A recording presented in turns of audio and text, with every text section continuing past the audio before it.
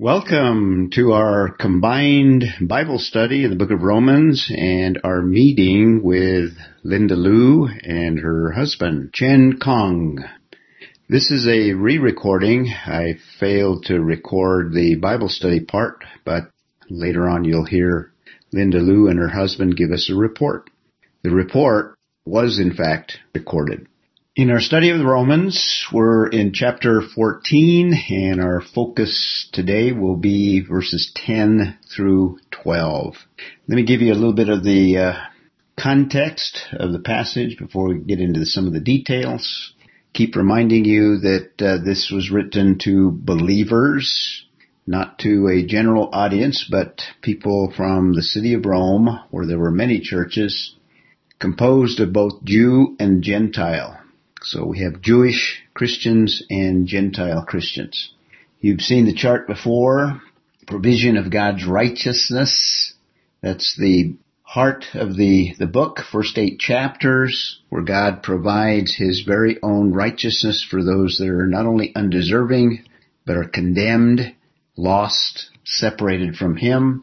Then in chapters 9 through 11, because of the special issue of the nation of Israel in the first century, Paul vindicates God's righteousness being the major theme of the book. But in the first century, now that Christ has died and rose from the dead, and His work and ministry extends to Gentiles, this would raise a question in the first century concerning the nation of Israel and the Jewish people. What about them? They are the ones that God has made promises, predictions, entered into covenant with. They are the children of God. And now we have Gentiles who were outside and were not part of what God was doing other than as proselytes that would become part of the nation of Israel. So what is God doing? And what about the nation of Israel? Have they lost all of the inheritance? Have they lost the promises that God had made with them? Has the church replaced Israel? Well, that is a false doctrine, replacement theology. God will, in fact, fulfill everything He has promised to the nation of Israel. And chapters 9 through 11 indicate that eventually, particularly in chapter 11, all of Israel will be saved. So God will be faithful and complete everything that He began with the nation of Israel. But in the meantime, we have what we call the church age, where God has extended His work beyond the nation of Israel to all peoples from any nation all over the world. So the righteousness is vindicated, and those are the doctrinal sections of the book of Romans. And we have a division of application beginning in chapter 12 through the middle of chapter 15. We can divide it into 4 parts. And what Paul seems to be doing in these 4 parts is showing how Christianity can be visualized, worked out in these 4 different areas. First, in relationship to God, first 2 verses. We are to be a living sacrifice. Then beginning in verse 3 through 21, what does Christianity look like in terms of the church? And then thirdly, Christianity within society, or the principles of the book of Romans worked out. What do those principles look like in the church, in society? And now we're in this 4th applicational portion, Christian liberty. And I've said several times that if there was one issue in the Church of Rome, this probably was the main issue that Paul is addressing. There would have been a conflict between believers that understood their freedom in Christ and other believers that perhaps had not grown to understand that same freedom. Even though they had the same freedom, they didn't quite understand it. And the reason is we come from a variety of different backgrounds, and those backgrounds sometimes influence the ongoing Christian life in all of us. So we need to recognize some of the basic principles of Christian liberty in order to fully enjoy what Christ has provided. But in the meantime, we have conflicts with one another if we're not accepting and realizing that people are at different stages and different places in their Christian growth. Now, we're not dealing with absolutes. We've been mentioning that as well. The Bible is crystal clear in that there are definitely things that are right and things that are wrong and things that are prohibited and things that we are not to participate in.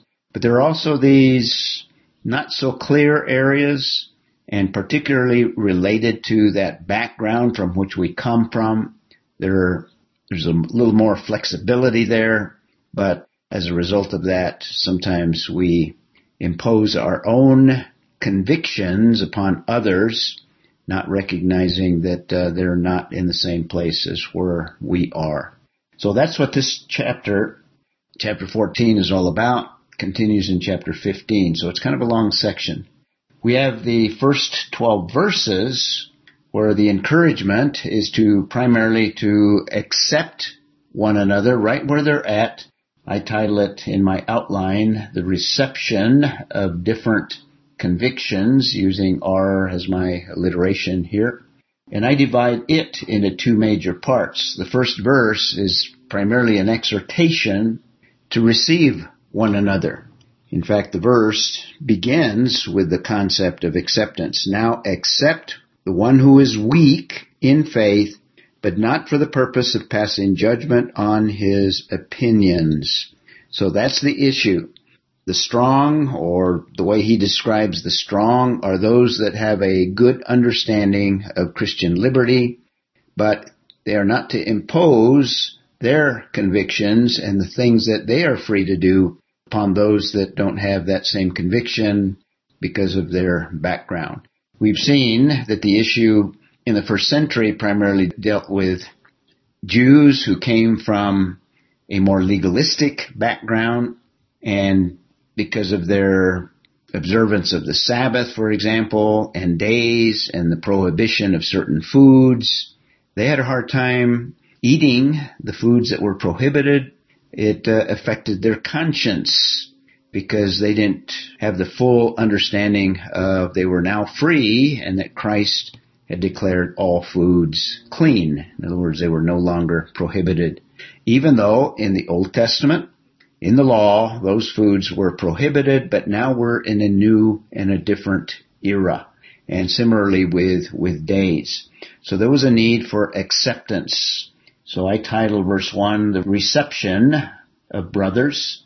Then the second part of this first paragraph, 1 through 12, Paul gives at least 4 reasons why we are to receive one another. And I use that as the outline of the passage. So first of all, we have verses 2 and 3. The first reason is God has accepted them. And they are equally saved, whether they are weak in faith or whether they are strong. So the acceptance of God himself, Paul argues and gives that reason for us to accept one another. Who are we to reject those that God has accepted? Then in verse 4, he gives the second reason. And verse 4 seems to be addressed particularly to the weak and their judging of fellow brothers who are perhaps free to participate or to eat certain things, even though they feel like they are wrong or at least for them are prohibited from their background. So the reason that they are to receive the strong, or anyone really, is that God sustains them. In other words, God is going to maintain their Christian walk. And in fact, if they are doing certain things that are not right, then God will convict. God will, in fact, discipline if need be. God will deal with them, and they stand or fall in their relationship to God. So that's the essence of verse 4. And then the third reason, he outlines the sovereignty of the Lord, or the lordship. And he uses an analogy in verses 5 through 9, essentially.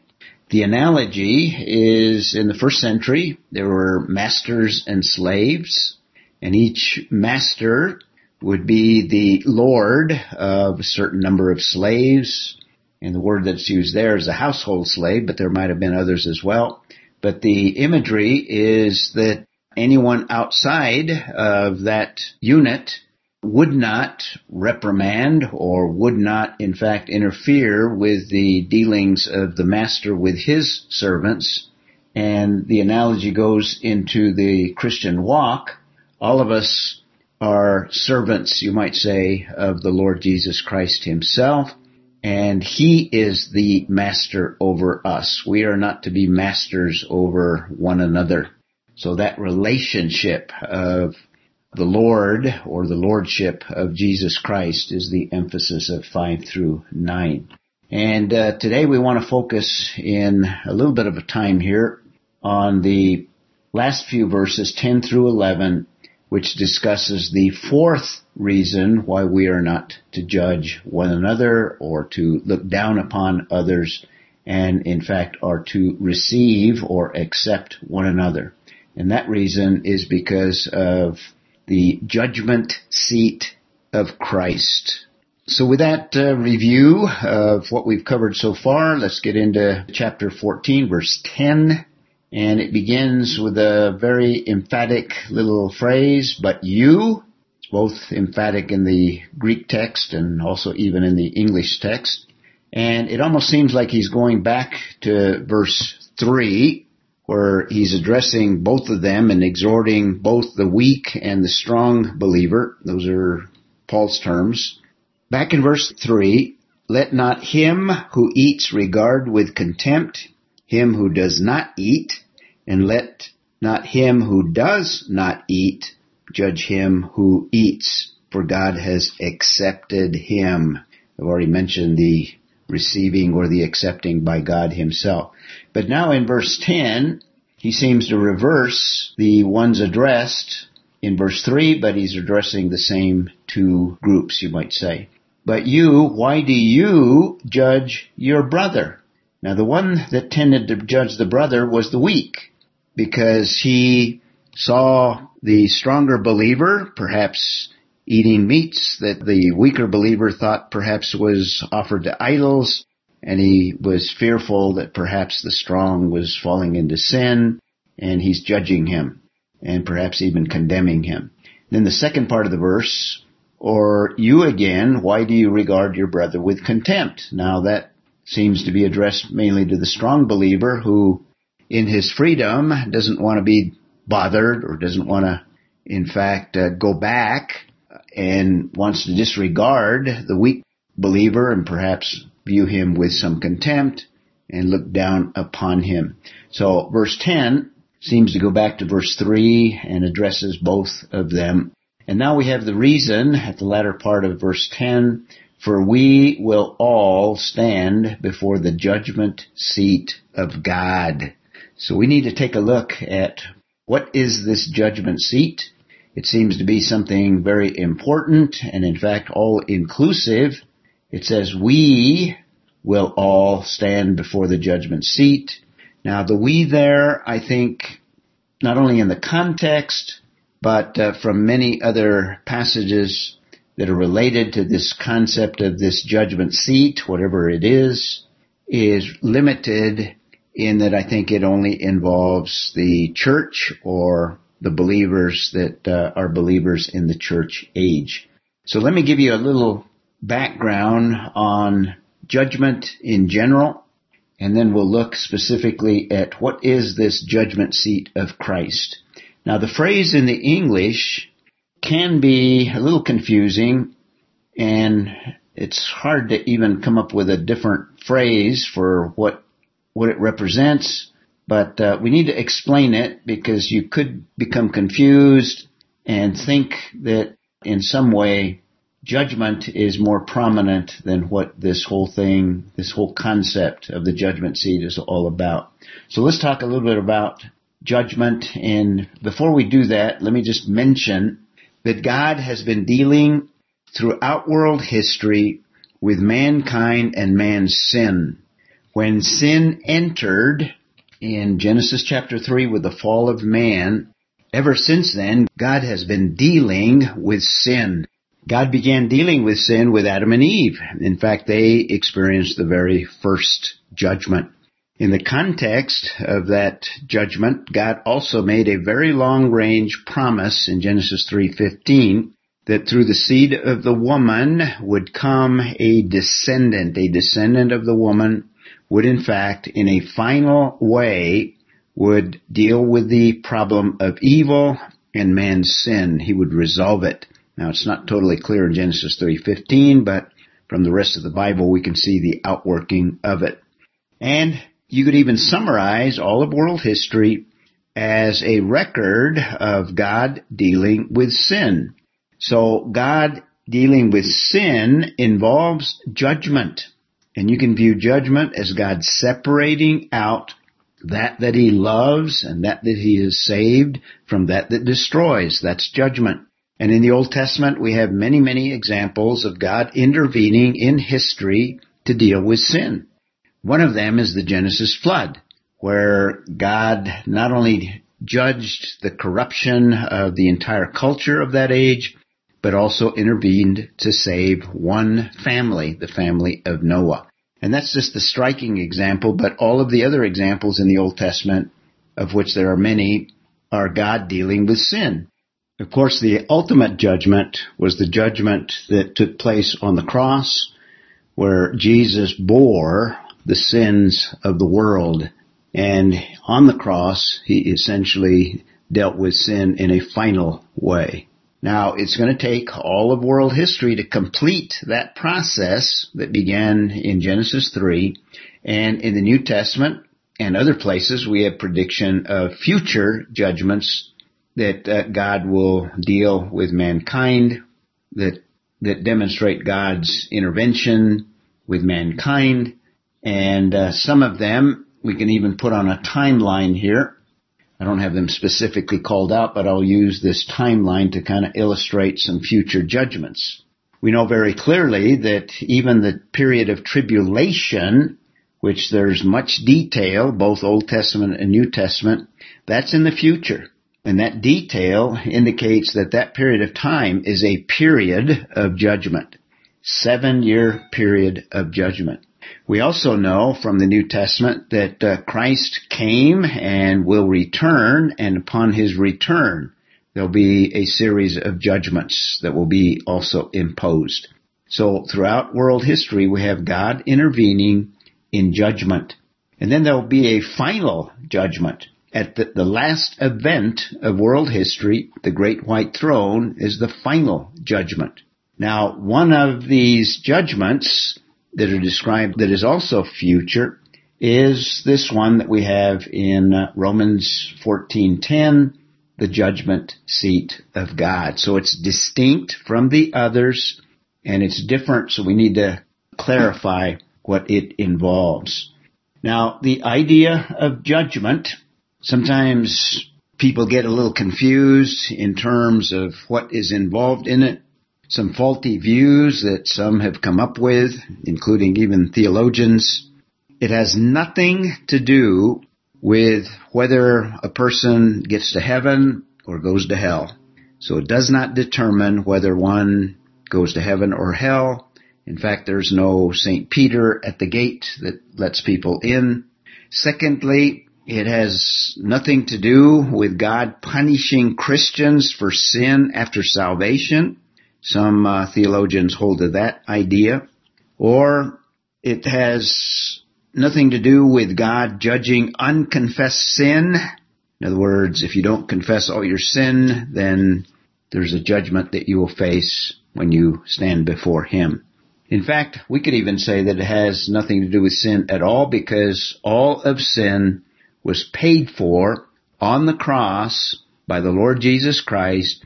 He bore the full judgment of all of mankind so that man has an opportunity to be able to have a relationship with God.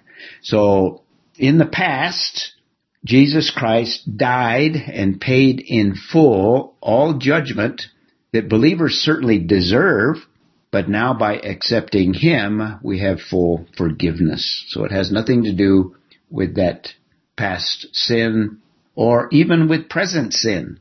We are not judged after we receive the Lord Jesus Christ and because of the old nature continue to sin, but God does deal with us. And there's several passages, one of them Hebrews chapter 12, that tells us that God can intervene and in fact bring what we might better describe as discipline rather than judgment. And the picture in Romans 12 is God as Father will intervene amongst His children, just as a literal father would and should discipline his children in order to train them and to develop them and to correct them. So also the Father will do the same with those of us that have trusted in Him. Now, just one passage that indicates to us, and there's several others that we could use, but John 5:24, Jesus Himself speaking, indicating that payment was in full. I tell you the truth. Whoever hears my word and believes Him who sent me has eternal life. In other words, the moment that we trust in Him, the moment we believe in Him, we receive eternal life. And then the last part, will not be condemned. So there's no judgment. There's no place where we will come and become and be condemned. And then the last part of the verse, He has crossed over from death to life. So the Christian does not face a future judgment. So what's involved with this judgment seat of Christ? Well, if there's a past where Christ has paid in full and God deals with sin in the Christian in the present through discipline, then this judgment seat must deal with something in the future. And the focus is actually more of a positive focus rather than a negative judgmental focus. And it deals with rewards. And let's take a look at, first of all, the word that is used for judgment seat, and then focus on the concept of rewards. But there's also the possibility of loss. And there's a couple of passages that we can look at that deal with that. So that's the future judgment, if you will, that the Christian faces, described as the judgment seat of Christ. Now, in Corinth, there is, in fact, such a place that is described as a bema, and that's the Greek word that we have here in the biblical text. It's bema. And this little structure that archaeologists have uncovered in the ancient city dates back to the 1st century. And this is a bema. So what is this? It's a physical location or physical place, an object. And before we look at that, last time we met, Maddie reminded me that we, in fact, those of us that went on the trip in 2019 to Israel, and in that case also to Greece, we actually visited Corinth. So here's our group in front of the bema. So what is this bema? And what is the one that is in view in the slide there? It was the place where a judge on the top of the bema would have a seat where he would pass judgment. And this was a civil judgment in the 1st century, where if crimes were committed or complaints were brought before a judge, the judge would sit in judgment. And in Acts 25:6 and also in 10, we have an example of this very thing. So the passage, in the context of the passage, Festus, a Roman leader, bringing Paul before judgment, the verse goes on and says, and after he had spent more than 8 or 10 days among them, he went down to Caesarea. Now the he there is Festus. And on the next day, he took his seat on the bema. Now, New American Standard translates it tribunal, but it was a place of judgment.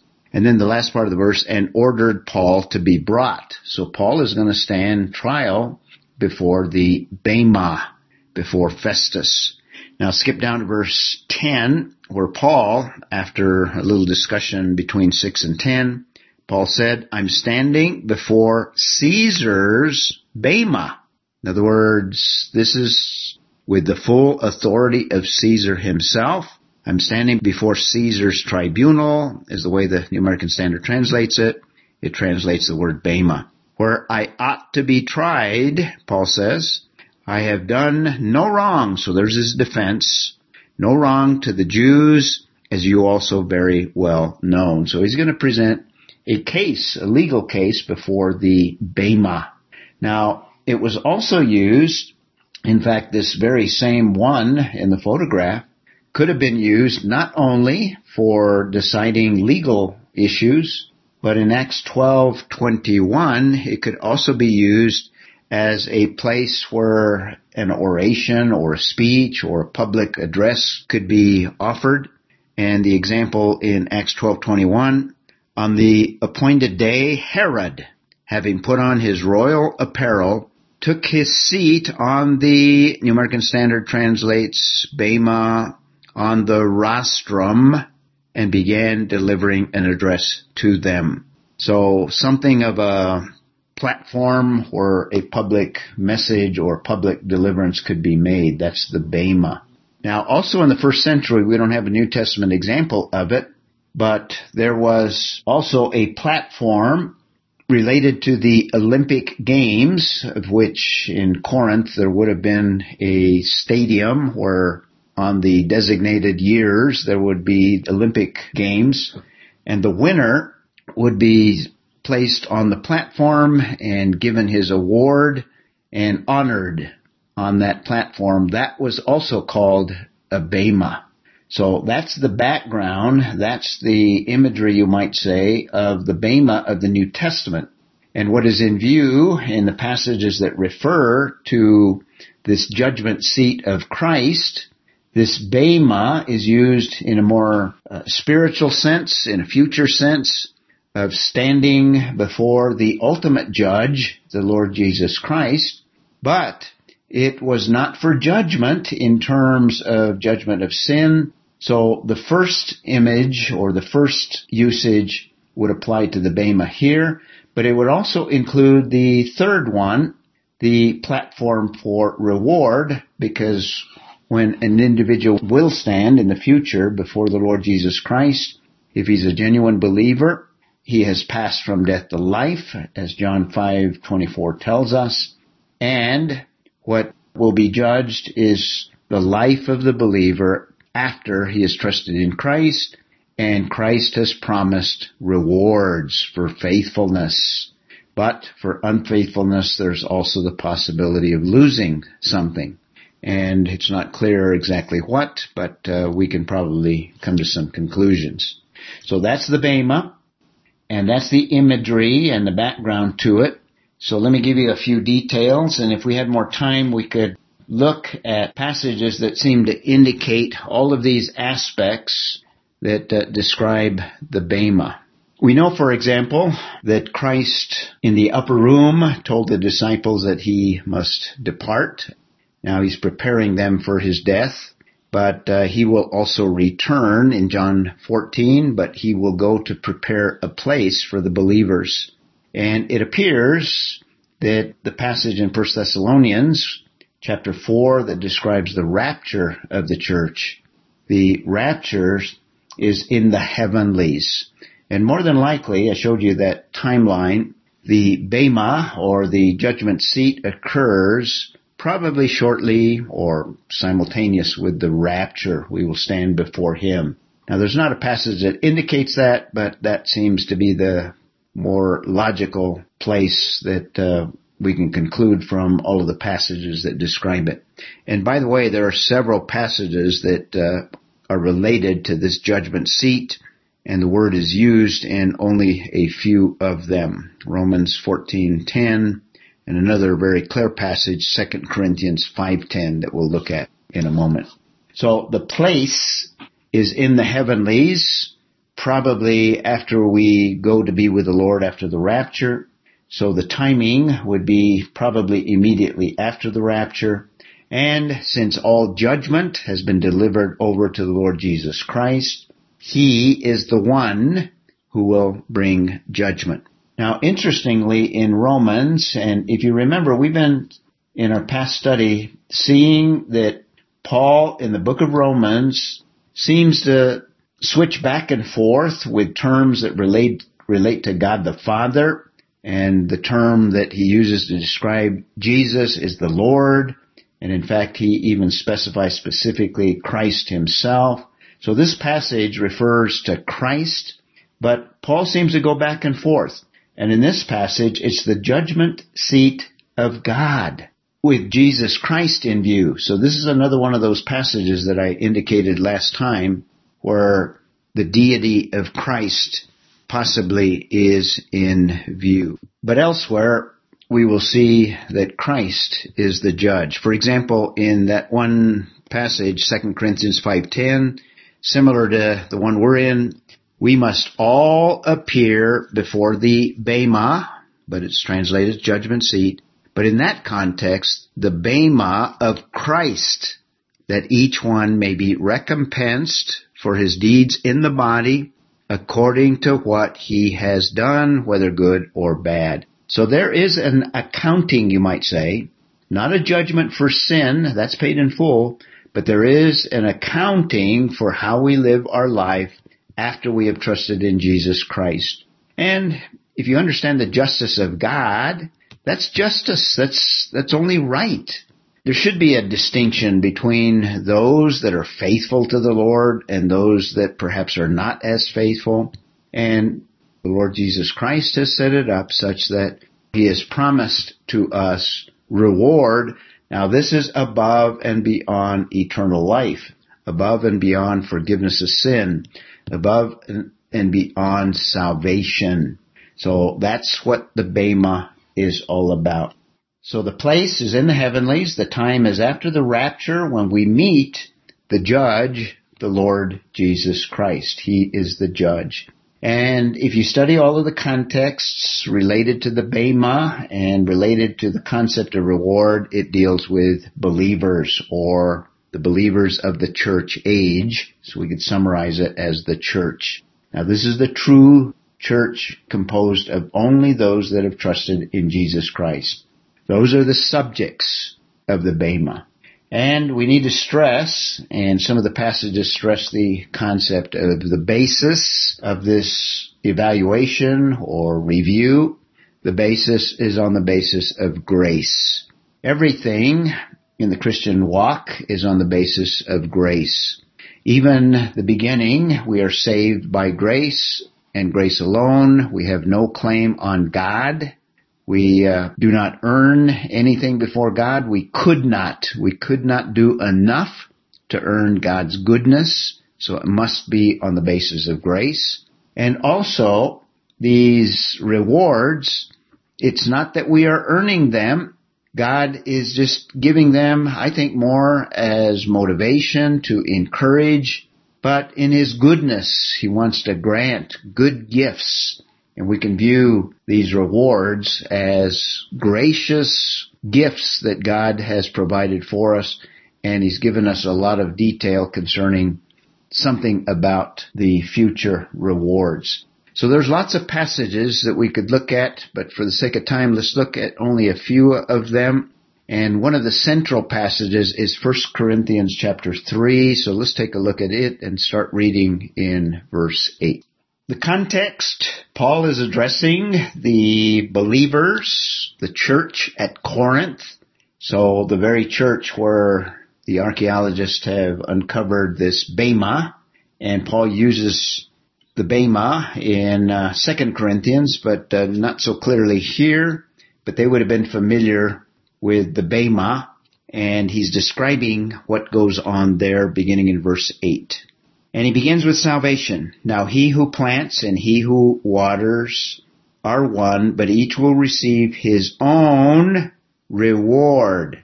Now those that share the gospel are going to receive a reward according to his own labor. That's the context. So he even introduces this passage with the idea of reward.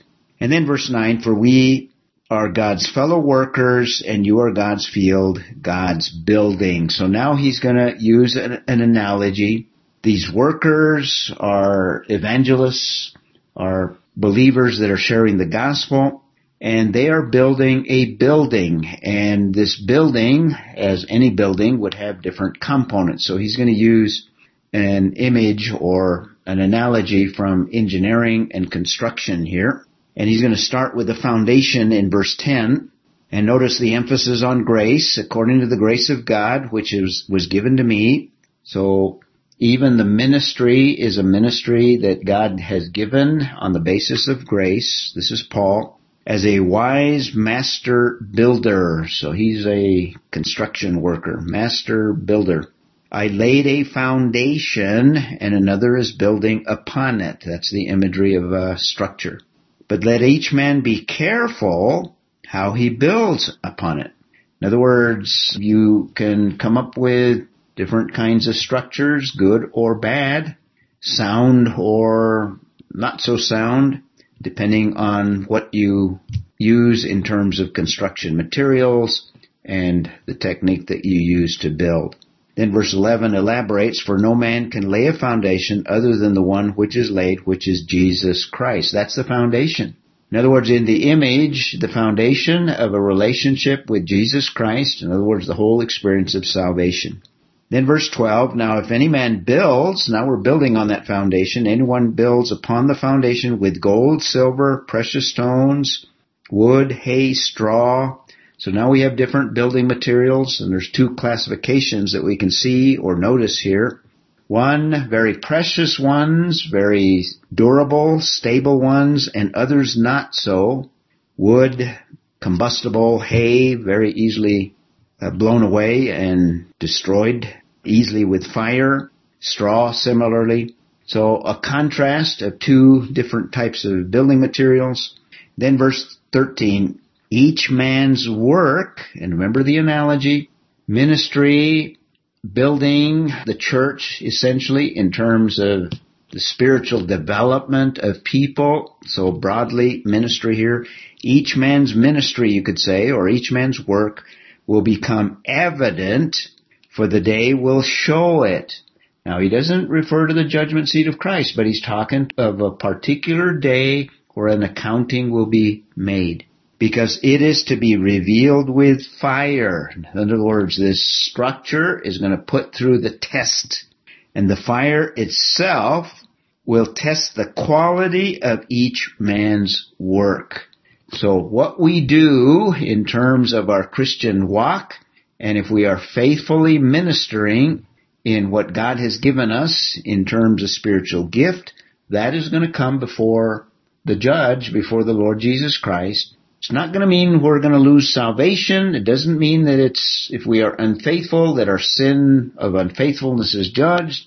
But we do, as the text is going to go on, if any man's work which he has built upon it remains, in other words, if it's from building materials that are permanent, stable, he shall receive a reward. Now, this is a reward above and beyond that foundation of salvation. And God has graciously promised that we have reward awaiting on the basis of faithfulness. But here's one of the passages. If any man's work is burnt up, in other words, built on hay, wood, straw, is burnt up, he shall suffer loss. So there is a loss. Something will be lost. But, notice the last part, but he himself shall be saved. So no losing of salvation, doesn't impact salvation at all. Yet so as through fire. So there's going to be a cleansing or a purification, you might say, a removal of all of that is useless and has no place in the eternal state of the Father. But the point being is we will stand accountable before a holy God and have to give an account. There is a future time of evaluation. It's called the Bema of Christ in this context, the Bema of God, where in fact how we have lived the Christian walk, whether faithful or unfaithful, and in that evaluation we will receive gracious rewards for all that we have done in the area of faithfulness and the possibility of loss. So this is the central passage, 1 Corinthians 3. Could start even earlier, but at least verse 8 through verse 15. Now there's other passages. I've got some on the slides here. I'll let you jot them down for your notes, but the Matthew passage, Jesus himself talks about reward as well. Paul in Ephesians 6:8, and other passages where it speaks of crowns being given. There are several of them. One of the central passages, 2 Timothy 4:8, focuses on service, but there's others that are mentioned. For example, 1 Corinthians 9:25 describes an imperishable crown. And again, it's at the Bema. These all relate to the Bema and what we've just discussed here. Interestingly, in Philippians 4:1 and also 1 Thessalonians 2:19, Paul says that the believers that have trusted in Christ as a result of his ministry, they are his crown. So any believers that have come into faith of Christ as a result of your ministry, they will be your crown in the future, at least based on what Paul seems to indicate in terms of his ministry. So the believers at Philippi and at Thessalonica, Paul considers them his crown. Revelation 2:10, crowns are promised for persevering, and particularly through trouble, through tribulation. So those that are persecuted will receive a crown. And leaders, if they're faithful in their ministry, 1 Peter 5:4, for shepherding, that's the specific context there, but I think it would extend to other ministries of leaders as well. And interesting, in Revelation 4:10, we have a heavenly scene, and in that heavenly scene, probably pictures the church or believers, doesn't use the word, but that's probably the people that are involved in that vision of John in Revelation 4:10. And interestingly, it makes mention that those believers are casting their crowns back before God the Father. And I think they're recognizing the grace involved and the thanksgiving for the granting of these crowns. And the whole concept of inheritance in Scripture, a couple of passages, Colossians 3:24, I'll read it in a moment, 1 Peter 1:4, and several other passages where it refers to an inheritance. Using the analogy of a physical inheritance, there's also a spiritual inheritance. And that also is contingent on faithfulness, how we live the Christian walk. And just one passage, Colossians 3:23 through 24, whatever you do, do your work heartily as for the Lord rather than for men. So notice doing your work. That's ministry, that's involvement, that's faithfulness. And then verse 24, knowing that from the Lord you will receive the reward of the inheritance. There's the concept of inheritance. It is the Lord Christ whom you serve. And similarly, there are several other passages along that line. We also have an interesting passage in Revelation 3:20 that gives us more specifics concerning what that reward may be. Let me read that passage to you, and that's a good place to conclude our study today. In Revelation 3:21, addressed to the believers at Laodicea, he's encouraging them, he's motivating them, even though there's some unfaithfulness that he rebukes. But in the end of the passage, verse 21, he who overcomes, I will grant to him to sit down with me on my throne. That's the millennial throne. So in the millennial kingdom, there will be rewards. To sit down on my throne, as I also overcame and sat down with my Father on his throne. So that's one passage that gives us a little picture of at least one way that these rewards may manifest themselves as reigning with him. We will be a part of his administration during the 1,000-year reign on earth that completes world history. In Revelation 22:12, this is the conclusion of the book. Jesus speaking, "Behold, I am coming quickly, and my reward is with me to render to every man according to what he has done." So that's the Bema, and it is a future evaluation, if you want to call it a judgment, or a time where we will be evaluated on the basis of how we live the Christian walk. So it's important how we live today, because there's future reward. And sadly, for those that are not faithful, there is the possibility of loss. But it's a glorious thing to think that we have so many abundant gifts that the Lord has given and promises of even things in the future. May we be motivated to live faithfully for our Lord. So this is what it was like around Glenn's house back in the day. And I wanted to share this with you because today, you know, we have Linda with us, of course. And we all know that she earned her PhD, major Old Testament, right? And well, we were at today we went to a Chinese church, and it turns out that there's a couple that works in this Chinese church up in the Northeast Heights on Holbrook, or what is it? Holbrook, right? You were there, weren't you guys there? No, Holbrook. Yeah. Anyway, and there's a couple that knew Glenn well up there, and so today we had some discussion up there, and so what you have here is you have Glenn's legacy, and Linda is very happy to accept that title, aren't you? Yeah. So anyway, I just wanted to introduce her this way, and it's wonderful to have her back here. But I hope some of these pictures bring back some memories that are meaningful to the group in here. Okay, it's all yours. Howdy.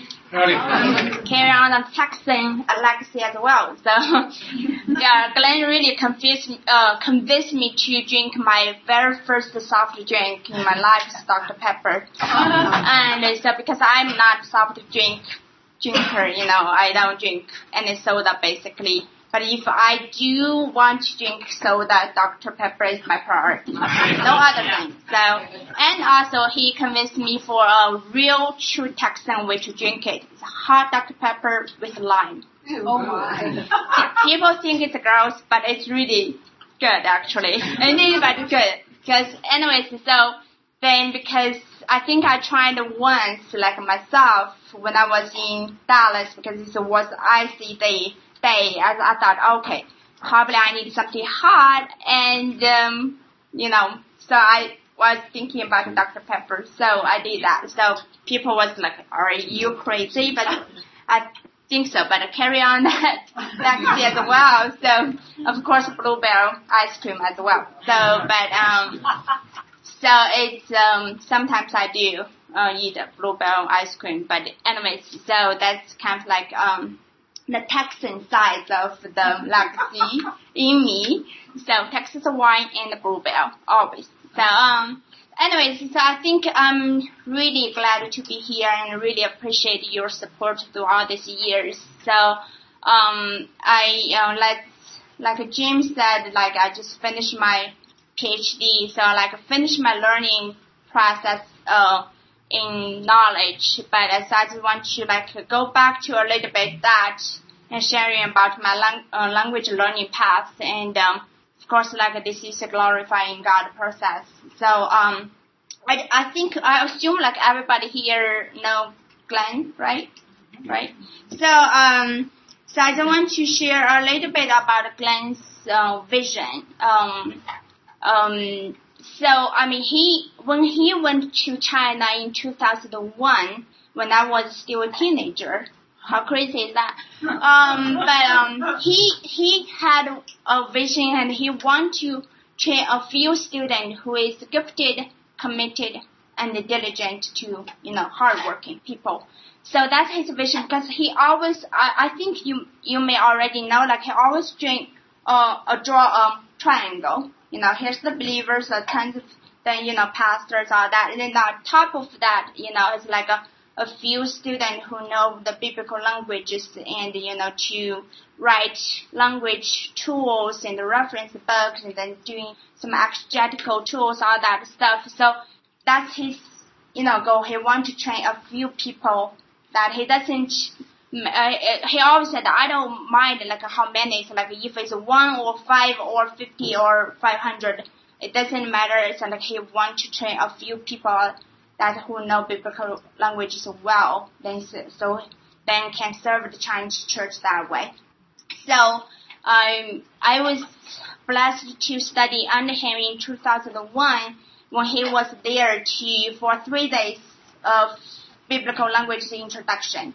So he introduced Greek alphabets and Hebrew alphabets in 3 days. And also he did his vocabulary and just like build up some interest in us. So at that moment, I kind of feel like I really, really, really want to study biblical languages, and but I was too shy to talk with him. So, but I don't know whether he noticed me or not, because it just, we have 30 kind of like students there.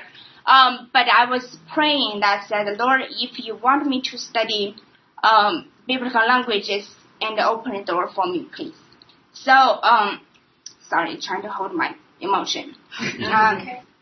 So then 2003, and Glenn went back to China again to start a small group in Kunming. And I was so sad that I was not in the first group, because I was in a mission field, and then my teacher did not want us to come back in the middle of the, works there. So then ended up I was still in the field when he was teaching the first small group in Kunming. But then the next year, 2004, then I was in Kunming, and then he came. So we started the intensive Greek course with him. So then since then, almost like every year, then he came to China. Then I was in the group, either study or translating, interpreting, cooking, washing, whatever. So I was in that group. So it's really fun to be around with him to study,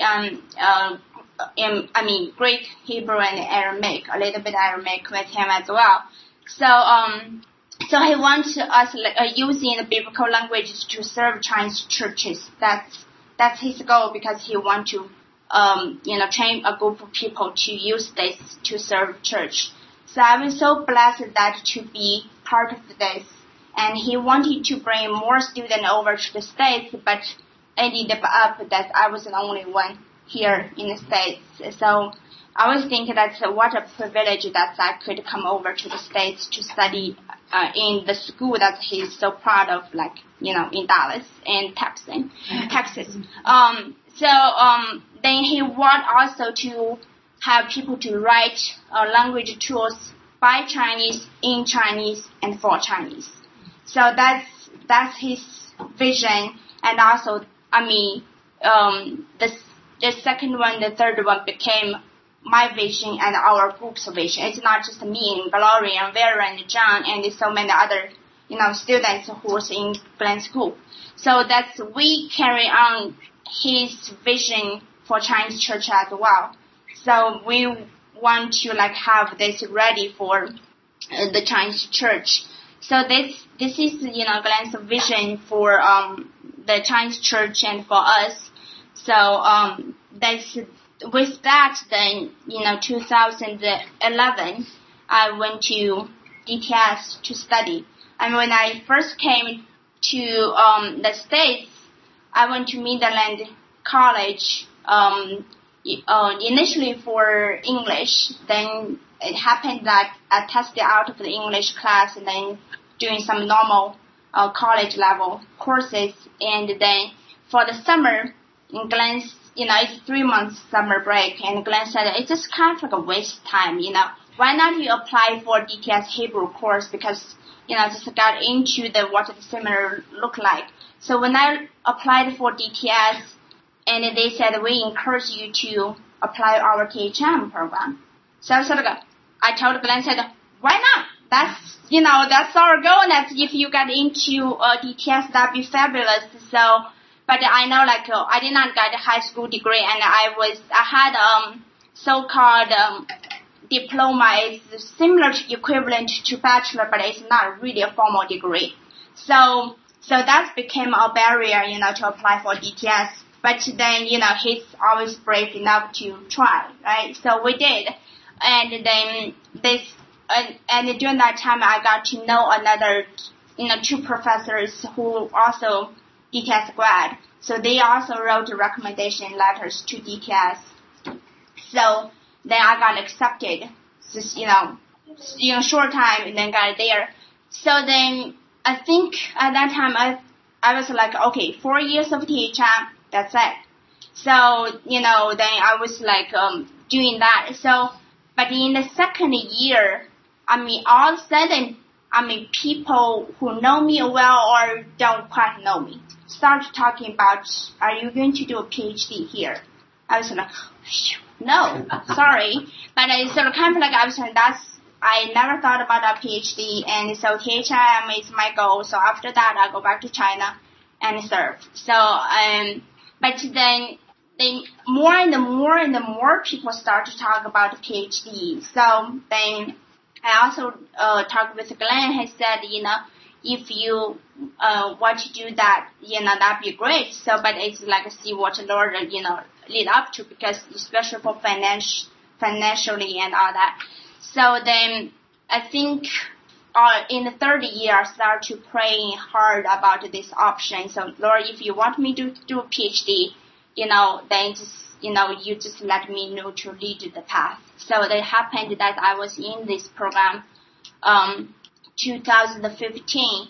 But it's, always a sad thing because, everybody know what happened in 2015, huh? So, the day, 2 days before, I got my result of my entrance exam to the PhD program, that accident happened. So I was really sad that Glenn did not get to see that, but I know he must know, before I did. So so then that's kind of I got into the program without him. So in all these 5.5 years of PhD, I have this picture on top of my desk. That's Glenn's first full marathon back to 2008 in Boston. So he wrote something, a little note in there, so I later framed this picture. So so I had this picture on my desk, so whenever I want to talk with him, so I just talk to this picture. Because it's just so many moments that I need advice, I need encouragement, I need direction, and or just want to get away from study. So I'm thinking of him, so I have that picture. So that's my very first impression of him, have a big beard. So then after he shaved, I was barely recognized him. So why? That's so different. But that's the picture that's on my desk. It's not the full picture, but I just want to see. Check it it shows bigger. So that's still, this picture is still on my desk. So that's really encouragement to me, and to press on whenever there's hardship or discouragement. So to press on to the finish line. So, that's how the marathon runner's doing. So I'm also still in the path, running toward the Lord thing. So that's kind of 5.5 years of my PhD studies at DTS. Then last December, I got to the end. I was, so because when I first started the PhD program at DTS back to 2015, I thought I'm going to finish this thing in 4 years. So, but Lord always have something else. So then I thought, I'm going to finish my coursework in 2 years, then 1 semester for comprehensive exams, then 1.5 for dissertation, done.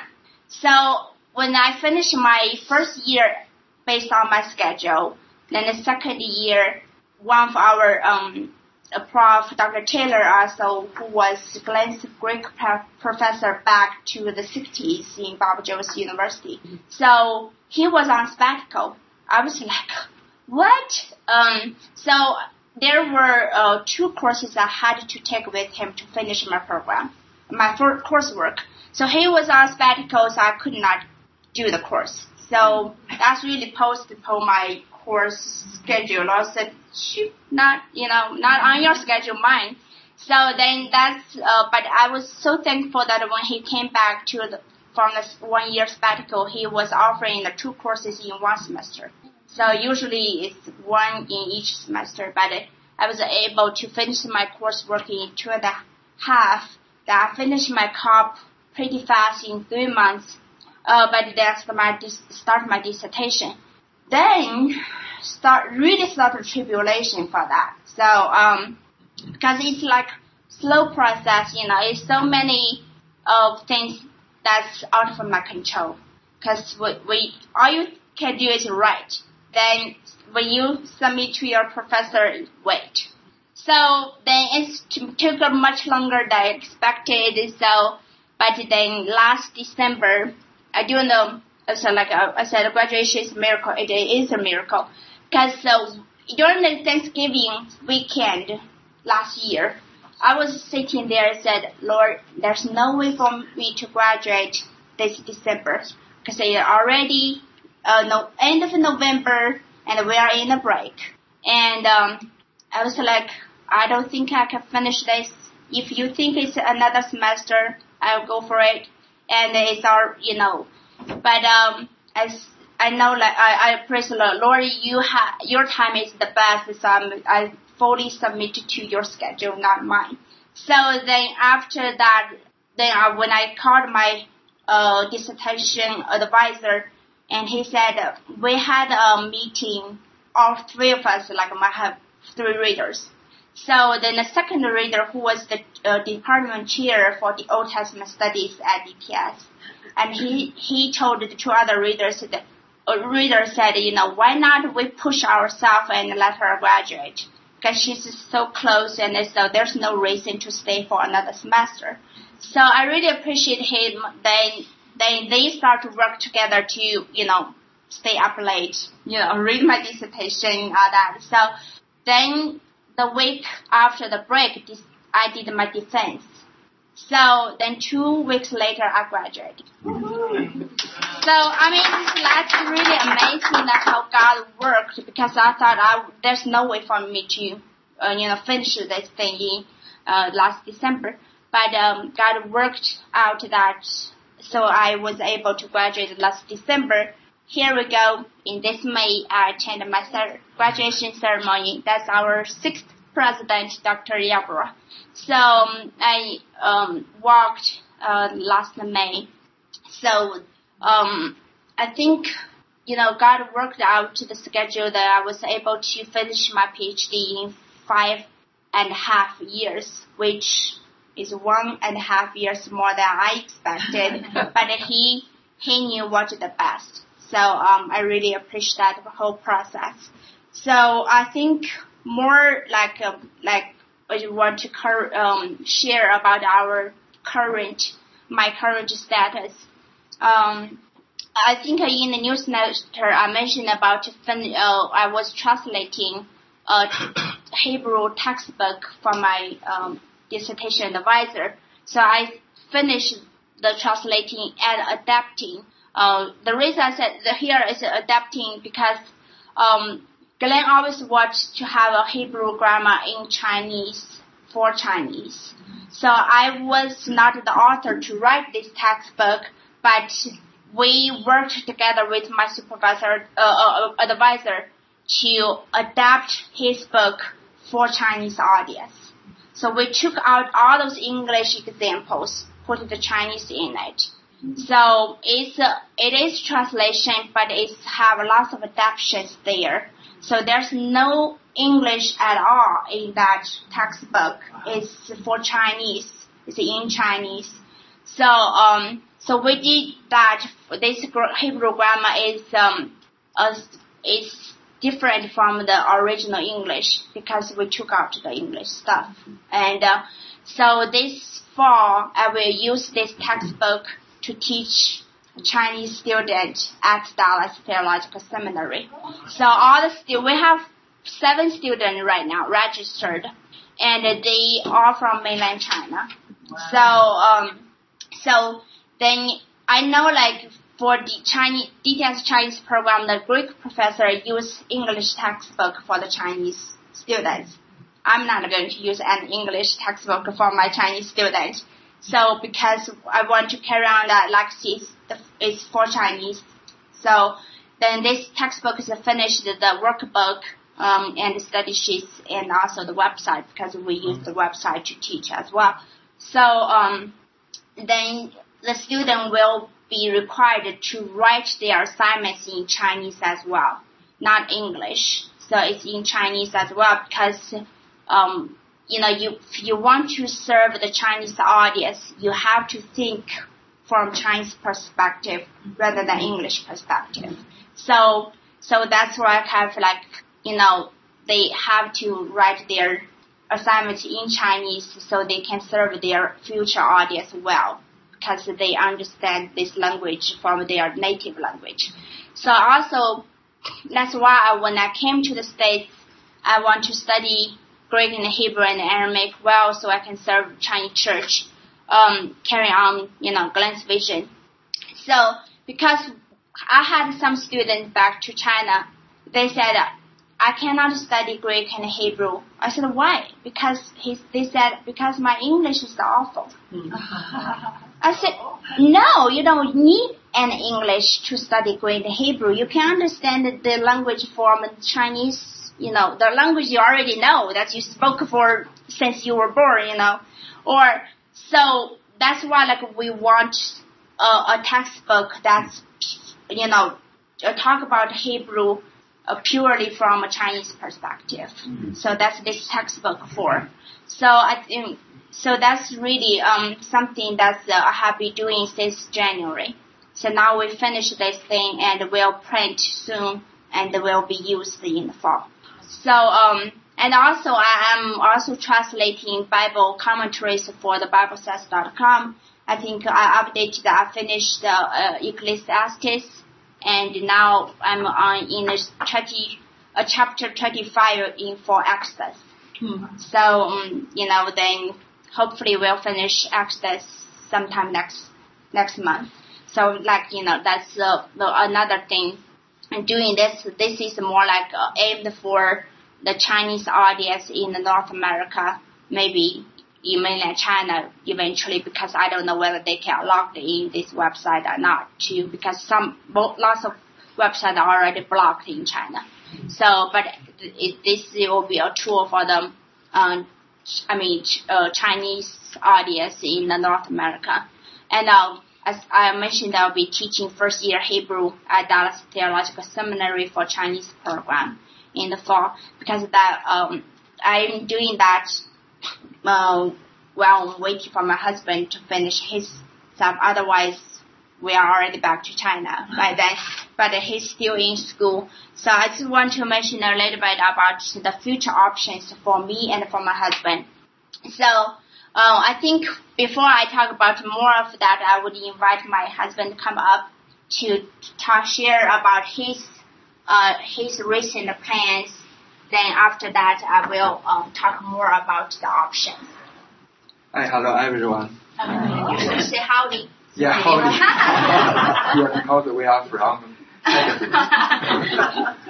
Okay, I wanted to spend a few minutes to share my situation and in our future. Okay. After I came to America, I was served I was served a family church for more than 4 years. Family church is called underground church. During I was serving in my mother church, I found many of the Christians want to understand the Bible, but because most of the leaders don't get a good biblical education, so sometimes they cannot preaching Bible very well. So I wanted to get a higher biblical education, but I never thought I will come States and study English, and I never thought studying English is so hard for me. Okay. So after I got married, I moved in here with Linda. But for now, I have finished my MACS program at DTS Chinese program. But for now, I'm studying English. Okay. Sometimes during I'm studying English. Sometimes I feel so disappointed. Because it's not easy for me. But I know God is good. God is always good. God knows which way is good for me and us. During I'm studying English, I more understand God's love and Bible.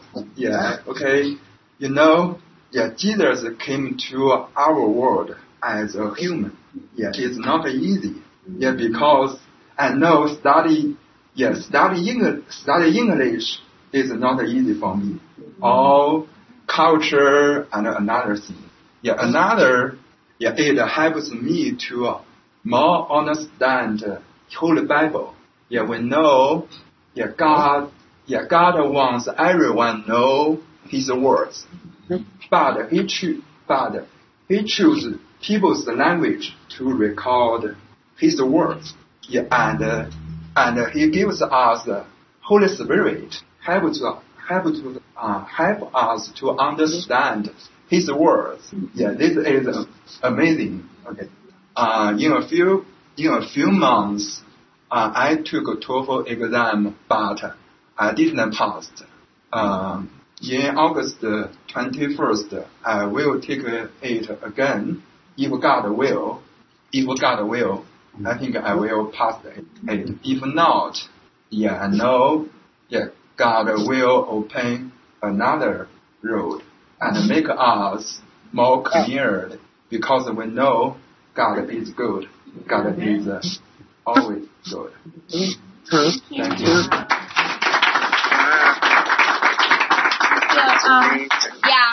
God is good. God is always good. So, because the reason I stayed after the graduation, because my husband is still in school and he wants to pursue further education. I think last time when we were here in Albuquerque, he shared about his vision, because he has such a heart for theological education in China as well. So, but the Master of Arts in Christian Studies is not sufficient to serve the church in China in theological education.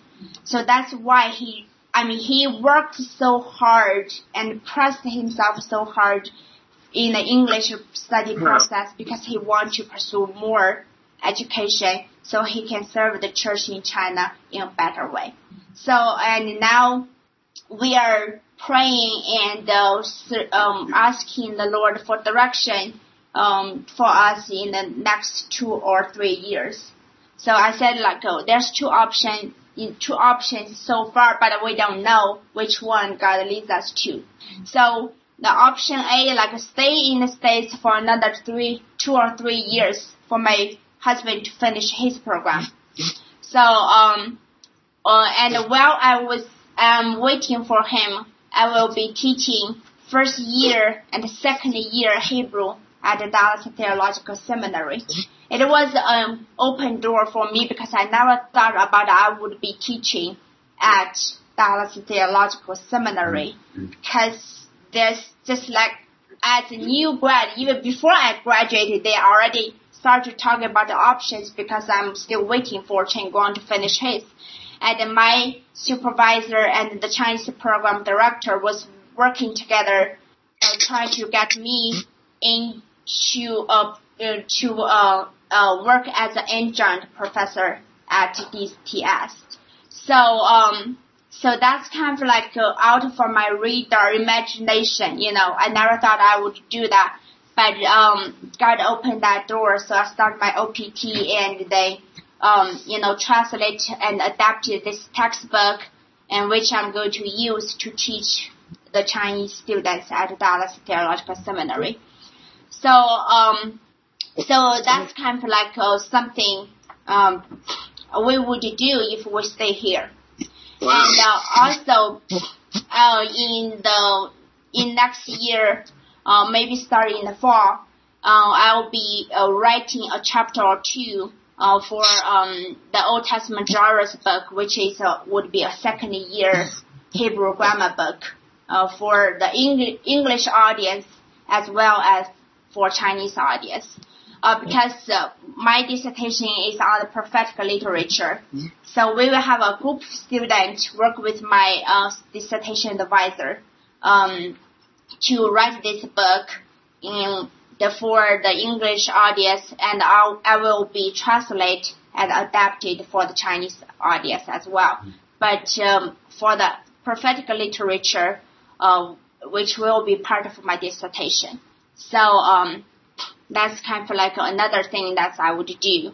But the challenge is like a work visa, because now I'm still under my student visa. But if I will stay while I'm waiting for Chen Guang, then I need another visa to keep my status, which will be a work visa. Of course, that if he study, if I cannot get a work visa, I can still get a spouse visa. But with that visa, I cannot work at all. I have to be stay-home wife. So then, I wish I don't mind to do, but that's kind of like against, God's calling, having worked so hard for almost 10 years for this degree.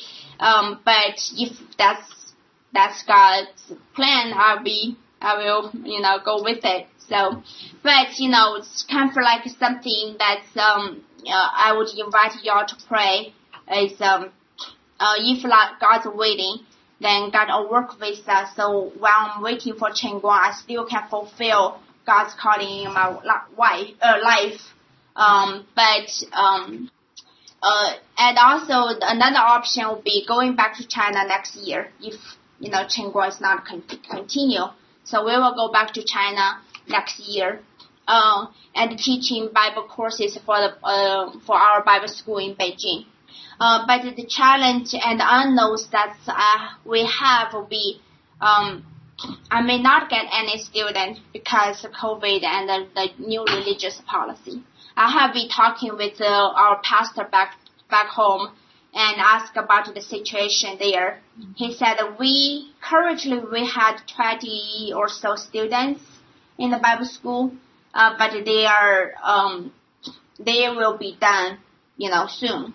So, and they are thinking about to, have more students, but they don't know like how many we could get, and whether we could get any or not. So kind of like that's, if not, I don't know what I'm going to do, serve a church but not teaching. So or teaching something else rather than biblical languages. So I don't know. And also we may not be I may not be able to teach biblical languages even though we have students. But,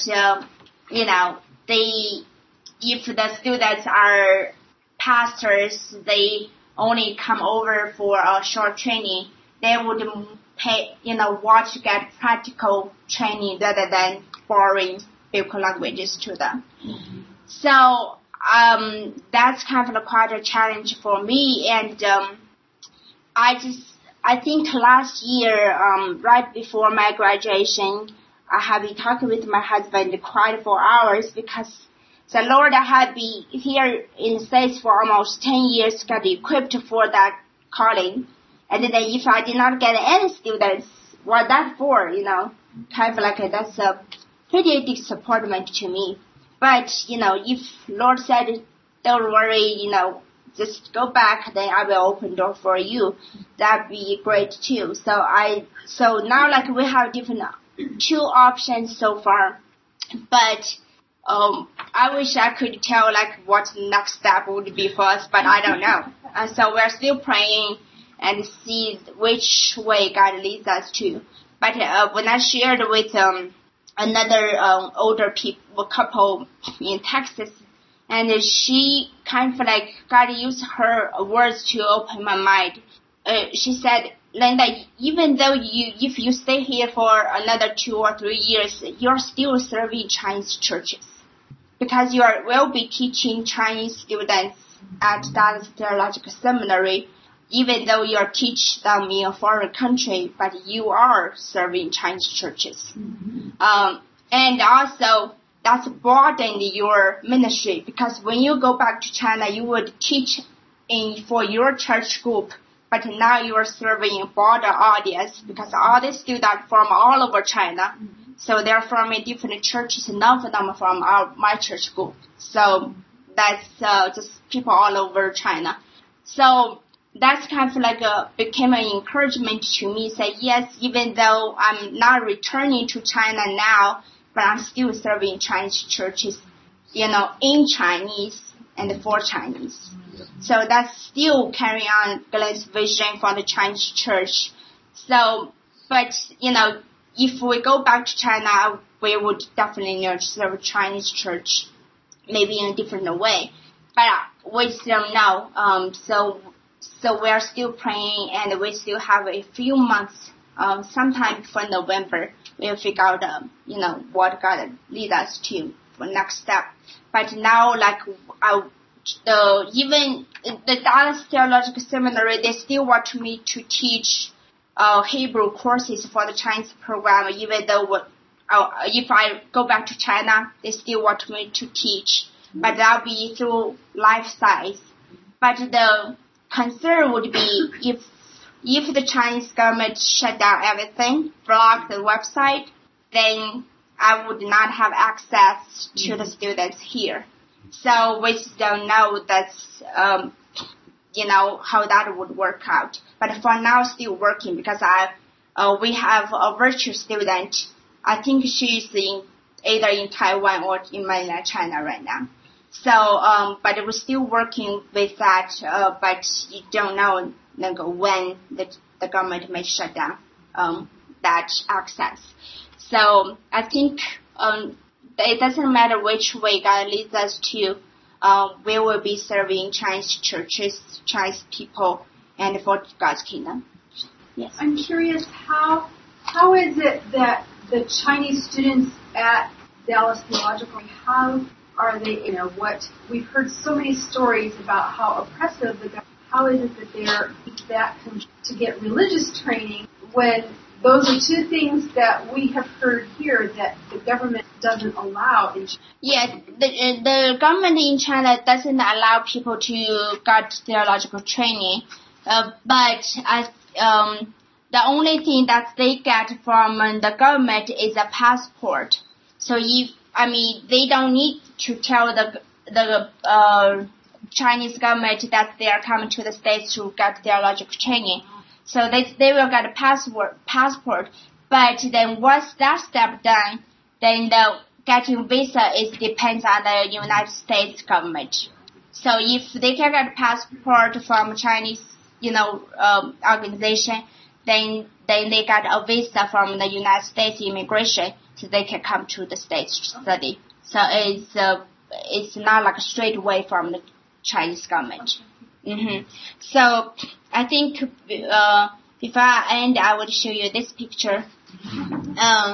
I think one time I sent out this picture in my newsletter. It's 3 generations of biblical language learner. Dr. Taylor, who was Glenn's Greek professor back to the 60s in Bob Jones University. And then you can see the date, 2014, January 16th. Glenn always dreamed that he and I would be sitting under Dr. Taylor's class to study Septuagint with him. So that dream became true in 2014. So we 3 in the same class studied Septuagint with Dr. Taylor.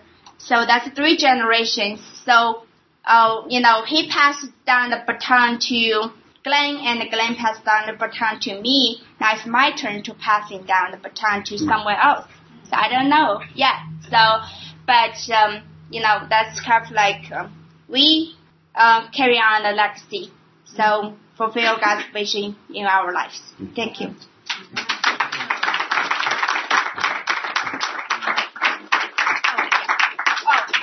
Sorry, go ahead. Yeah. We're already a little late, so feel free if anybody needs to leave. But we wanted her to answer any other questions, and we'll just see how it goes. So if anybody just has to go. Connie? Okay. So the textbook that you did for Hebrew, is there one like it in Greek, or when you put a Chinese, Greek language, Chinese people in there? Chinese? Oh, yeah. I already translated Nate Purser. I think you know him. He's a Greek textbook into Chinese. But at that moment, we did not really, because we want to get it done pretty soon. And so Glenn, Nate, and I, we worked together to get that, things worked out. But it's not much adaptation in that textbook. I think I probably need to talk with Nate to redo that textbook. It's have more adaptations. So move out those English stuff and to put more Chinese in it. So that's already partially done. So it's in Chinese, but it's not pure adaptations in it. Yeah. So, yeah. But they're learning Hebrew, just doing it, like you say, from the English Hebrew, like Chinese Hebrew. Yes. Yeah. Definitely, because because language is always overlapping with something, but because God created language for people to speak and understand the world. So even though you don't need a second language to learn a third or fourth language, you can understand another language from your native language. So I think because of so many textbooks and reference tools are in English. So that's really scared away some students because my English is not good enough, so I'm not qualified to study Greek and Hebrew. No, you don't need any English or another language to study biblical languages. So, yes. Just following up on that, is it not possible that perhaps more Chinese students would be motivated to come to Dallas if they could learn biblical languages from a Chinese professor in Chinese? Yeah. Now, because the Chinese program at Dallas Theological Seminary started back 2004, but at that moment they only have a Master of Arts in Christian Studies. But now they have Master of Arts in Christian Education, Master of Arts in Biblical. They trying to do biblical counseling, but they're not started. There's another MA, I don't quite remember, but this year, they just started the Master of Theology for Chinese program. This program requires biblical languages. It's 27 hours of biblical languages, Greek and Hebrew. So it's 27 hours it's 9 courses. So Hebrew have 4, and Greek has 5. So I think then because of this new program, that's really motivated lots of Chinese, not mainland China, Taiwan, Hong Kong, and also Chinese church leaders in North America as well. So because they kind of like it's a little challenge for them to study a Master of Theology and study another languages, from with English. So when DTS opened, started this new program, Master of Theology in Chinese, now lots of people come back to, after they got their MAs, now they come back for teaching. So that's kind of like exciting because they were afraid to study languages in English, so now have Chinese, so they want to do that. You've got a question from Zoom. Okay. Go ahead, Sharon. Hi. I'm just curious about the number of teachers that they have at Dallas to be able to teach what you're teaching now, for example. Mm-hmm. Like if you leave, do they have enough people that can teach Hebrew for all these students that are coming? So far, based on what I know, they don't have another candidate except me. So I don't know if I leave. That's kind of something they talk about. Like when you figure out a way that when you go back to China, they cannot stop me to go back to China. So it's the only thing we trying to figure out. Like when I go back to China, they still want to find out a way that I can still teach at Dallas. So, but I don't know, in the future they may find another better candidate or not, but so far they just have me. So far they're stuck with you. Yeah, there's no choice, but, sorry for them. But. Okay, so knowing the restrictions and everything that the government has the restrictions, how do you get the word out that you've got, DTS now has this wonderful, language program from Chinese to Hebrew, Chinese to whatever, because of the restrictions. Because I know what you were saying is you can apply for the visa just to leave the country, but then you have to apply for another visa when you get to the States. And you got a passport from, passport. Yeah, then you can get a visa from the United States. Well, how do you get the word out? They don't have to tell them, they're leaving to study. We just want to leave the country, But is it? You said you have a Bible school. Is that how kind of you use that to advertising? Get the word out? You mean? Yeah. There are lots of people. There are some pastors they know about the seminars in the States. So they just share that with the audience. Just word of mouth, basically. Yeah, yes, true. And also I think they can Google it, right? That's from the website. So yeah, they can still know if they want to search some seminars in North America. They can, but most likely just mouth to mouth, advertising. Isn't there something of a network of the underground church? Yes. Yeah. So that people will get the word out. And is there Zoom? Can they use Zoom? Yeah, they can. They can use Zoom.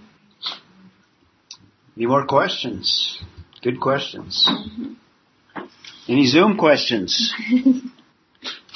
What kind of support do you need? Whether it be prayer support, financial support. That's a great question. Yeah, yes, financial support and prayer support definitely. Other than that, I think we're good. So yeah, and I think Ray mentioned about, or Jim also mentioned about like Midland Bible Church, which became a channel for us to, get donations. They last year they asked me about like how long do we still need them to as a channel kind of go through. I told them like 1 more year, because we will be here for at least 1 more year, this year. So, but if after that, I think I still need to talk with them whether they are still sponsoring us, for that. So. I just want to mention that the information on support that's placed right now is on that news over on the. And if you're not on her newsletter, we can.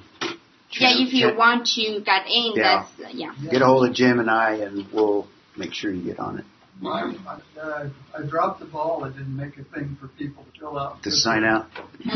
Well, they can email me on those of you that are on my list, and if you sent your list as well.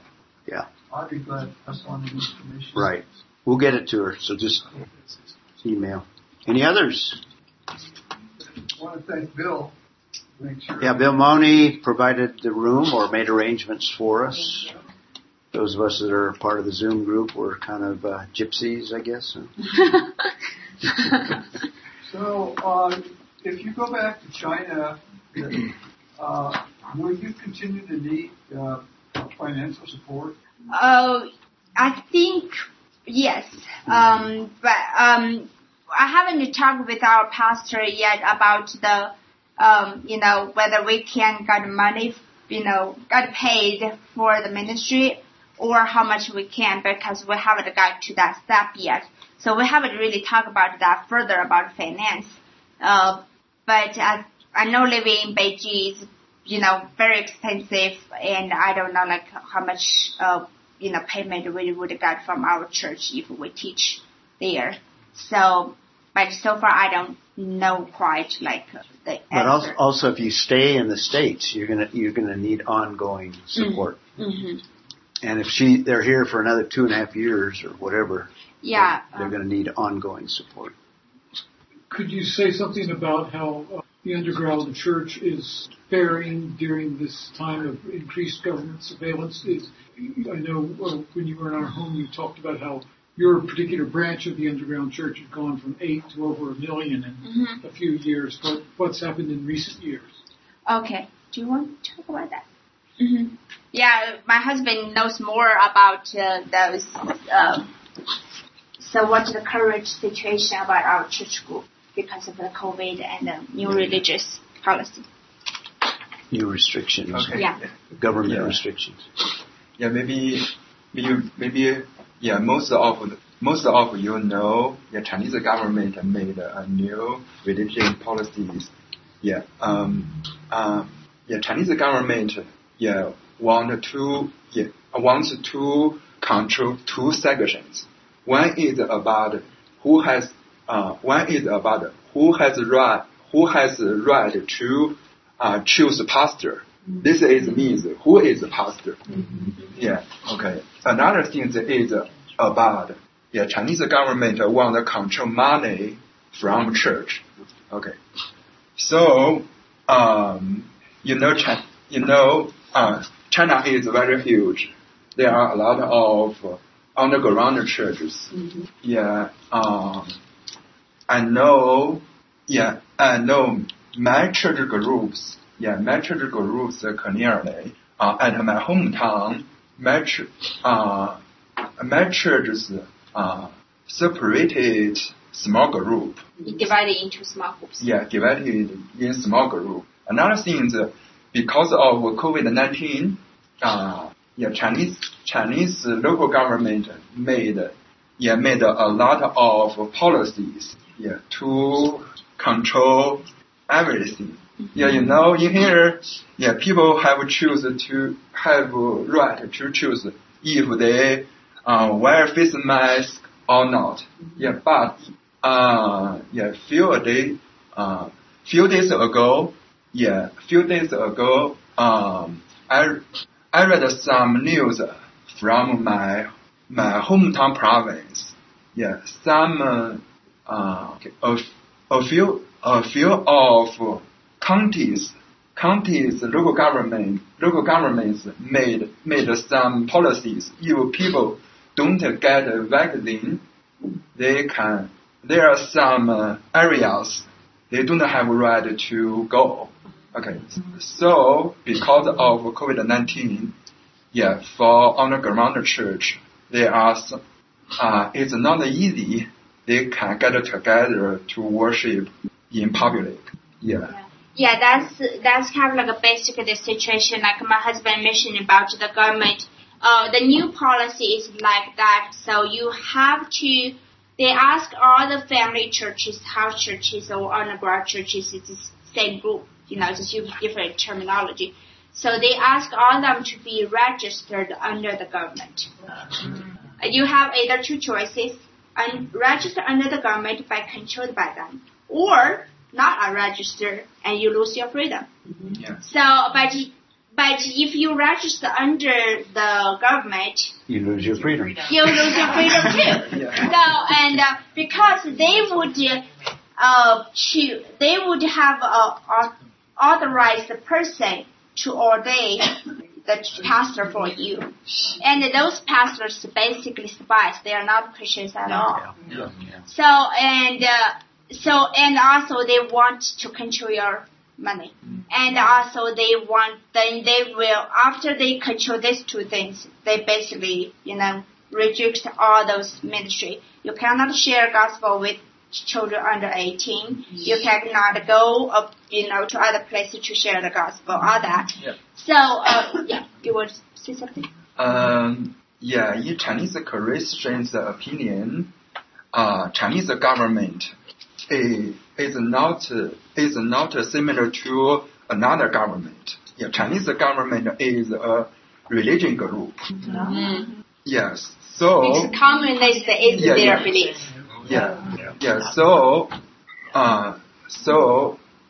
After Chinese chairman, Xi Jinping,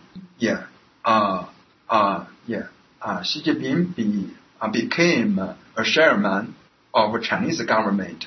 Yeah, Chinese government made a lot of policies in order to control people's religion and their mind. Mm-hmm. Yeah, okay. Most of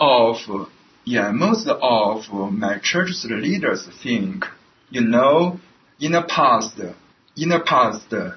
both of government church and other government church was growing so fast. Okay. In the past, most of the pastors talk about cross. Yeah, cross. Yeah, they know if they follow Jesus, they need to pay a price. Yeah, even salvation is free. Mm-hmm. But if people want to be disciples is not free. Mm-hmm. Yeah. In a few years ago, many of young Christians, they hear a lot of stories about the cross in the past, but they are not like the older Christians. Yeah, the older Christians. Yeah, most of the church leaders think God wants to use these issues to purify their church. Mm-hmm. In order to prepare them to preach gospel widely. Yeah, so this is most of Chinese church's opinion about the current situation. Yeah, we know it's not easy for both of government church and underground church. Yeah, but we know God is good. God is always good. Yeah. Yeah, I think, now, because, none of the Chinese house churches want to be registered under the government, so you so-called lose your freedom. And so, but now, because of this issue, people cannot gather together as a big group, so you have to divide into small groups. So now we are back to the real house church again. So, just into smaller groups meeting at people's home. So in this case, we would need more small group leaders. So the pastors is busy with training more small group leaders and in depth so they can serve their small groups. So that's the strategy the Chinese house churches, at least for our church groups, are using to continue worship. But that's definitely reduced the influence of the church as well. Because back then, for Chinese, Christmas is more of church thing in China rather than family holiday. Mm-hmm. So then during Christmas time, we always have a big evangelizing event. We invite 1,000 people come over to the church. We have a fun program and then, dramas and singing and dancing and to share the gospel with people. But once we divide it into small groups, then we don't have that privilege to do evangelizing in more broader group. So that's kind of like a sad thing, but where the government cannot stop us to share gospel individually. So we're still doing that. So kind of like this, that's why like the new policy influenced the Bible schools, because we, now like we don't really have that privilege to have more young people to come to the Bible school, and also the government just pay too much attention to you to stop you. So our church group we have many Bible schools back then, but now only have one. So the only one that's still open is in Beijing, but it's still, we just don't know like whether we can, how many students we can get, and then how widely that will be true. And is that Bible school run by the government? Is it registered with the government? No, it's the house church. It's under our group. So the new religious policy is not just against Christianity; it's against all religions in China, because they want the only one religion in China is communism. So I have a question about your church. You mentioned your church. Is it registered or not? Not registered. It's not. It's a house church. But you said it's large. Was that the large church that you were talking about, having 1,000 people come at Christmas time? Was that your church or? Yeah, that's the church. That's our church group. Our church group called Chinese Gospel Church. So we that started in the early 80s. It's a one man we called Grandpa in the phone, and he discipled 8 men, and then these 8 men became national leaders for our church group. So they start to share the gospel village to village, and then they build up like bigger groups, and then we have more young people became believer. So they send out these young believers to all over China. So then our church group have churches all over China right now. So that's the church group we both are in. So you don't have any local large meetings. The government isn't able to break you up if you're scattered all over the country. Yes, but there was a good time for Chinese churches. Like since 2004 to 2016, basically, that's 11 years or 12 years. How churches had the freedom ever. So that's like start to like how churches used to be rural areas. But in 2004, because of the persecution, the church leaders went to cities. So they start to settle down in the cities and to build churches in cities. And then the government really did not give much persecution for that 12 years. So the churches flourished in that 11 years. That's college students and so many people became Christians in the city area, not just like in the villages. Business. Yeah, business and higher education, and so even governors. So that's really that's a good time that for the Chinese churches to grow.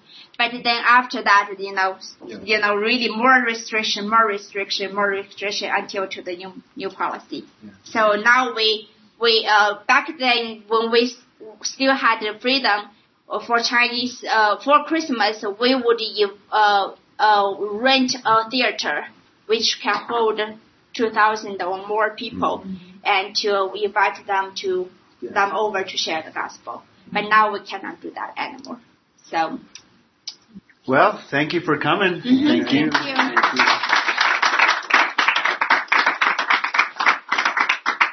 Bill, do you want to close our meeting? Father God, Linda's testimony shows us nothing's impossible. You desire the Word of God get in of people all over the world. Thank you for this encouraging Yes. You moving powerfully in China.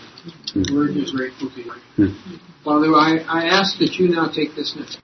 I ask that you educate many Chinese Christians in biblical language.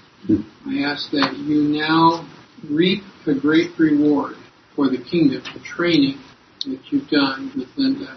We just ask your hand to be on them, We pray if it fits your plans for Bible work, please stay here and train students. If you've got other plans, we praise you for it. We ask you to bring much gain for the kingdom out of the almost 10 years into getting history. We just are grateful. Thank you for allowing us to this work at this all week. Thank you all so much. Thank you.